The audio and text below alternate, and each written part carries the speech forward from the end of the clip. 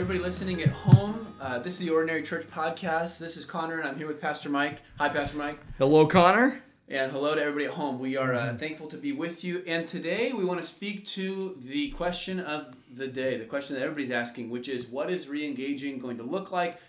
Things are turning in our state. It seems that in a matter of weeks, is that right? Is that right, Mike? In a matter of weeks, at least, we'll likely be back together. We're going to say days. I'm going to say days. Okay, so it's down because to days now, weeks do include days. So see, this is more of a this is no promises, generality. But in a matter of days, we'll be back together as a church. And so the question that I want to just put to you today is, we're coming back together as a church, and there's people on a huge spectrum with opinions on any extreme on that spectrum. Mm-hmm. Some leaning more towards a conservative approach, some leaning more towards, well, I guess we would call that the opposite of the conservative idea.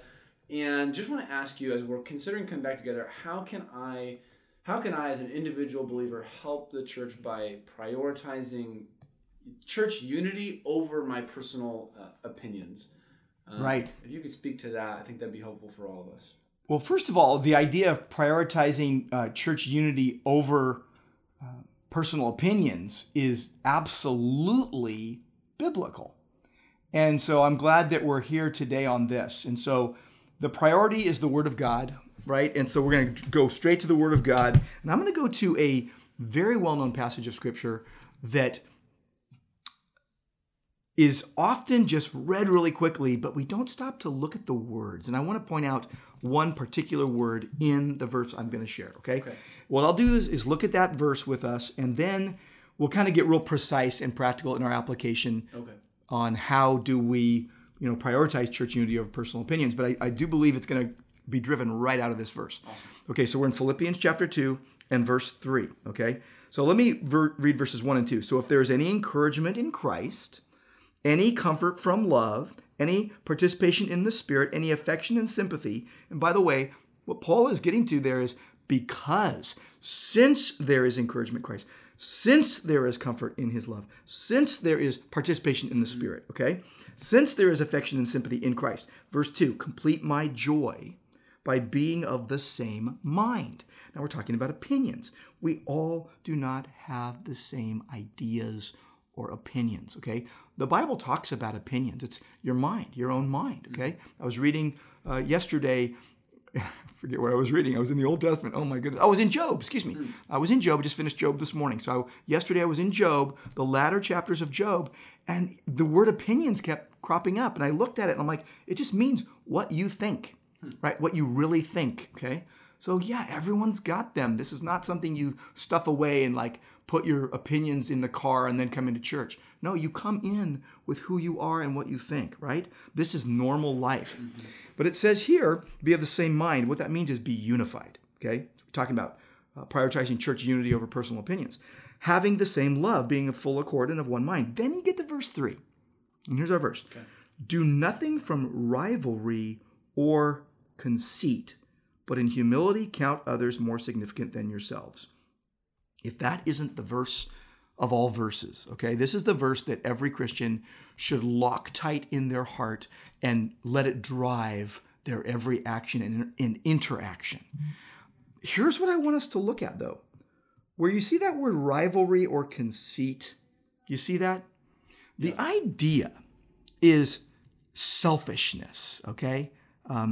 Rivalry, selfishness, conceit is this empty praise, vainglory, I'm better than everyone else. But I want us to look at that word rivalry, okay? It's the word that is translated selfishness or selfish ambition. Yeah. Okay, a lot of listeners, a lot of you know it as selfish ambition, okay? Yeah. ESV says rivalry, okay? So don't do anything, it says do nothing. So don't do anything out of rivalry or selfish ambition. Where did that word come from, okay? It's related to a noun that originally came from a word that meant to be a day laborer. You're like, okay, a day laborer, someone who just works like in the fields for one day's wage, one day at a time. Okay, you're not getting a salary. You're just going for one day and just working, and then hopefully you'll get hired the next day. So it's about those who are cutting and binding wheat in the fields, okay? Or those who are spinning or weaving. So we're talking like hard manual labor type of stuff, okay? What it came to mean is the attitude of those who worked just for the wage. Okay? So you're working just for the wage. You're not working to worship God. You're not working to worship God. You're working for the wage. Like, I am going to do this for the almighty dollar. Okay? That's kind of the idea. And specifically, it's a self-seeking pursuit of a higher place using unfair advantages. Like it was used in politics in those days of self-seeking pursuit of political office by unfair advantage, taking unfair advantage of someone. Then it became party squabbles. Okay, so now you go from day laborer who just wants the wage to a politician who says, I'm going to get my way, and I'm going to get into my office, get into office a certain way. Now it's party squabbles, okay? Jockeying for position and just going for place and power over people. So then it came to mean what we know it as, selfish ambition, rivalry. So it's this idea. Here's what it is. It's the ambition that has no concept for unity. It has no concept for service. It has no concept of, I'm going to help you. It's only I'm going to profit from you and I'm going to have power over you. Okay, now you bring this back into the prioritizing church unity over your personal opinions. I think, at least for me, man, it just locks me tight in that. And I go, oh my goodness.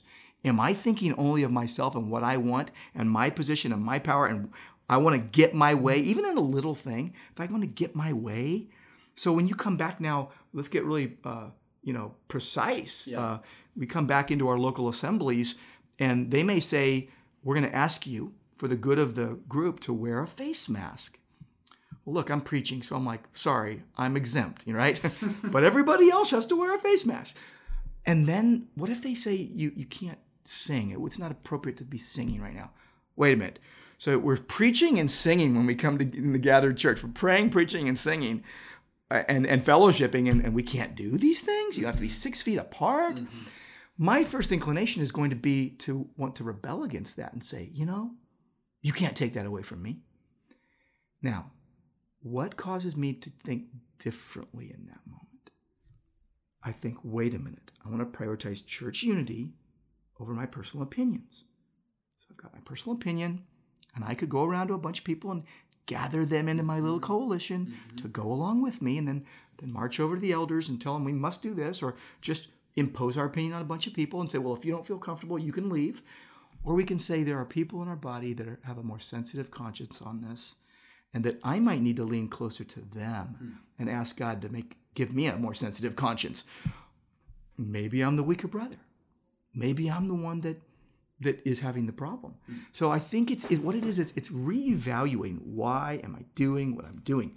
Motive, Connor, plays big into this. And I know I'm talking a lot right now. I just would say selfishness, selfish ambition. It says don't do anything from that. Cut that off. Build a wall. Build a dam. Do whatever you can. Eradicate that.